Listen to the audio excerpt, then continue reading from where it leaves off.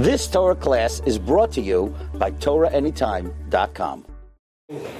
We already explained a few times that when you have a mixture that has in it chametz ingredient, but it's not fit for human consumption, it doesn't taste good, it's spoiled, you're allowed to have it on Pesach, you're allowed to own it, and you're allowed to use it. You're not allowed to eat it. For that reason, for instance, it would be permitted to use toothpaste without a hechsher. You can use mouthwash without a hechsher. You can use any soap, detergent, and so on without a hechsher.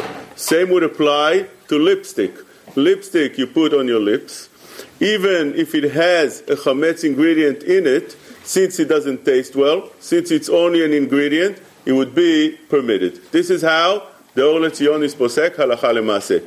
But if it has a flavor, it's a problem because you're putting it on your lips and then you're eating, and that lipstick goes into your mouth and you're swallowing it, and that's something that's not permitted. This is how Rav Belsky writes in Shulchan HaLevi, and he writes that whenever you buy chapsticks or lipstick, what makes it hard is some ingredient called phthalo, and that comes from an animal, and it's taref, and sometimes they have 60 or 70% of that, and although they don't write it on the ingredients of the lipstick, but they avoid writing it because they don't want people to know where it's coming from. This is how Abelsky writes in Shulchan HaLevi, and therefore, when one wants to buy chapsticks or lipsticks, he should buy it either without a flavor, and then there's no problem. Even if you swallow it, you don't mean for it, and it's not considered achshaveh, you don't give it an importance of food, or you buy something